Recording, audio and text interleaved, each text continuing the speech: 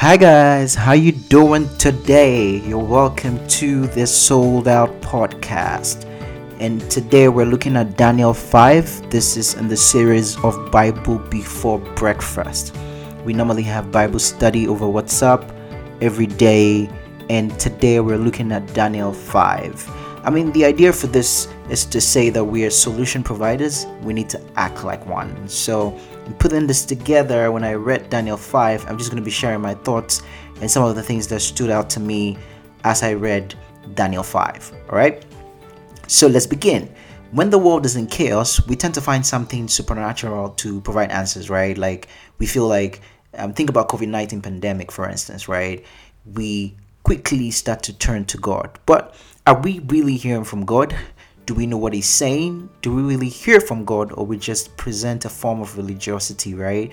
Because sometimes you can sense a lot of confusion, like people just don't know what to do, what's happening. It feels like we're just like everybody else and we're just guessing what's going to happen next. And so Daniel 5 is supposed to bring us back on track and make us start to understand that we need to live a life where we kind of know what the mind of God is, and we need to start to seek to understand God and just go to Him and say, you know what, we just want to know what you're saying. What are you speaking to us, right?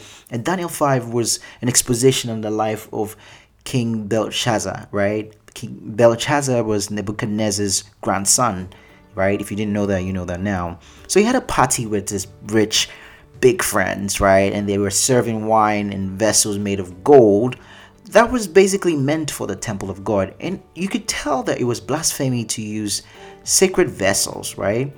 So we see that God wasn't pleased with Belshazzar's actions, and he couldn't even wait till the end of the party to make a grand entry, almost like, party's over, guys, you can't keep partying, I don't like what's going on, right? So God showcased His displeasure in the form of a human hand that suddenly appeared in verse 5, right? So you see in Daniel 5 verse 5 that a human hand appeared and it was leaving imprints on the wall real time. So it was actually writing, right? Think about that scene for a moment. Think about it. It's an interesting scene, right?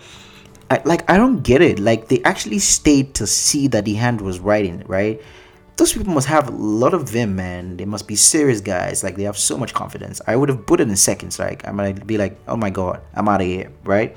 But would you have stayed to see all that pan out? Would you have stayed to see the people, like, there was writing on the wall and you're just chilling? You're just like, I want to see what's going on, right?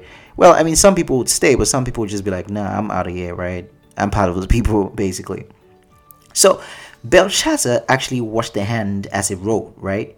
And clearly, that kind of just wiped up the smile and merrymaking in his face, right? And caused a lot of fear and trembling, and he became very weak, right? So it was some sort of an anticlimax, right? Where he started off with being very happy, partying, merry, and just having the life of, a time of his life, basically. It was just like chilling, man. But clearly that became something else when that hand showed up. So when the hand of God shows up in a interesting situation where God is not pleased, you don't want to be faced with that, right? But that's not what was frightening the most, right? What was more frightening is the fact that he didn't know what the writing on the wall meant, and he needed to find people who could bring meaning to the writing on the wall, right? Like, something was writing on the wall and you just don't know what else going on, like what the heaven is going on, basically, right? Like, what is writing on the wall? Like, what is the writing saying? Like, how can I understand what's happening? So Belshazzar was in that position, right? And verse 7 is where it started to get really, really interesting for me. The wise men of Babylon, right? They summoned all of them, like, let's bring all the show stoppers. Let's bring all the smartest people in the house, right? So they brought all of them and say, you know what? Tell me what this dream is, what this writing is, and what does it mean, right? But to the astonishment of many, including the king, they just couldn't find meaning to it. It was actually something they don't understand because they don't have a connection to God. It was difficult, right?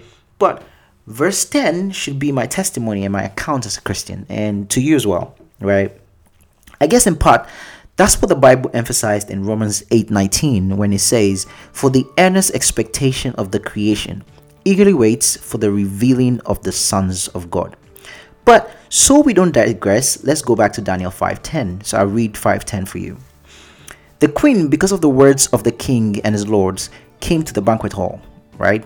The queen spoke, saying, O king, live forever. Do not let your thoughts trouble you, nor let your countenance change.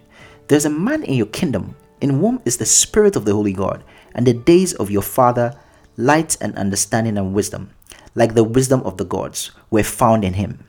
And King Nebuchadnezzar, your father the king, made him chief of the magicians, astrologers, Chaldeans, and soothsayers.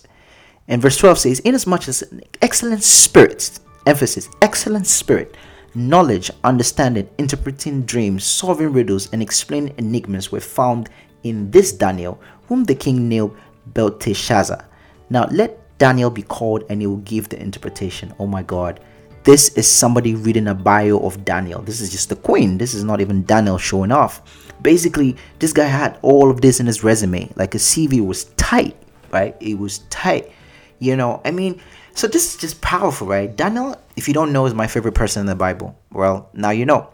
He's not in your face, but he's arguably one of the wisest people to ever live, right? That has ever lived. And Daniel walked with God, and his walk with God is so admirable, right? You just be like, oh my God, this guy he wasn't bragging, but you can see that he was really, really cool with God, right? When I was 12, I always wanted to be like Daniel, right? I wanted to be like Daniel so bad. The guy was literally like rolling with lions in their own home, and even when Darius became king, and like you could see that there was a bond between Daniel and the king, and he actually even rolled with lions as well. I mean, what a guy.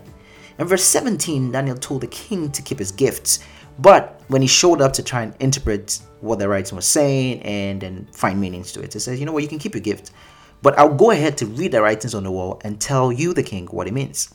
He didn't have to Daniel didn't have to do a marathon of prayers to make this possible. He knows God, and he can tell what God is saying because you can understand God's language. You don't have to panic in that situation. So that's what we need to get to as Christians. We can't be in the face of trial and God is speaking where we don't know what God is saying. So what God are we talking about? So we need to go back to the drawing board and be like, God, I want to be able to hear you and know exactly what you're saying. It can't be that it's blurry. I need to be able to understand exactly, explicitly what you're saying. So in today's world, we're so far away from the presence of God that sometimes some of the stories or some of the things we're talking about feels like fairy tales, right? I'm talking to myself as well, so not just you. So I'm not just blaming you. I'm saying, can we start to live a life where we are a manifestation of the work of God, that the power of God is shown in the things that we do as Christians? So we're not waiting and just using, almost like past glory. So we say that Peter did it, Paul did it. Yeah, that's great. Daniel did it. What about you? What about me, right? So verse 20 saw the fulfillment of God's word immediately. According to the verse, that same night, Belshazzar was slain. The excellence and accuracy of Daniel's interpretation was just mind-blowing. So let's make a commitment. And that commitment is, for me, let's study the book of Daniel when you get some time. In the last podcast, we agreed, yes, to spend at least 1 hour with God. Now, use some of those time to study the life of Daniel. Start developing connections between the life of Daniel and yours, and how you can use some of his victories as templates to draw closer to God. Let's pray. Dear God, just like Daniel, let us be able to know your mind concerning issues of life. We want to be able to know when you're speaking and what you would have us do. Thank you in advance, in Jesus' name. Amen. Alright guys, I hope this was helpful, and I will see you tomorrow. Have a great and an awesome day. Bye.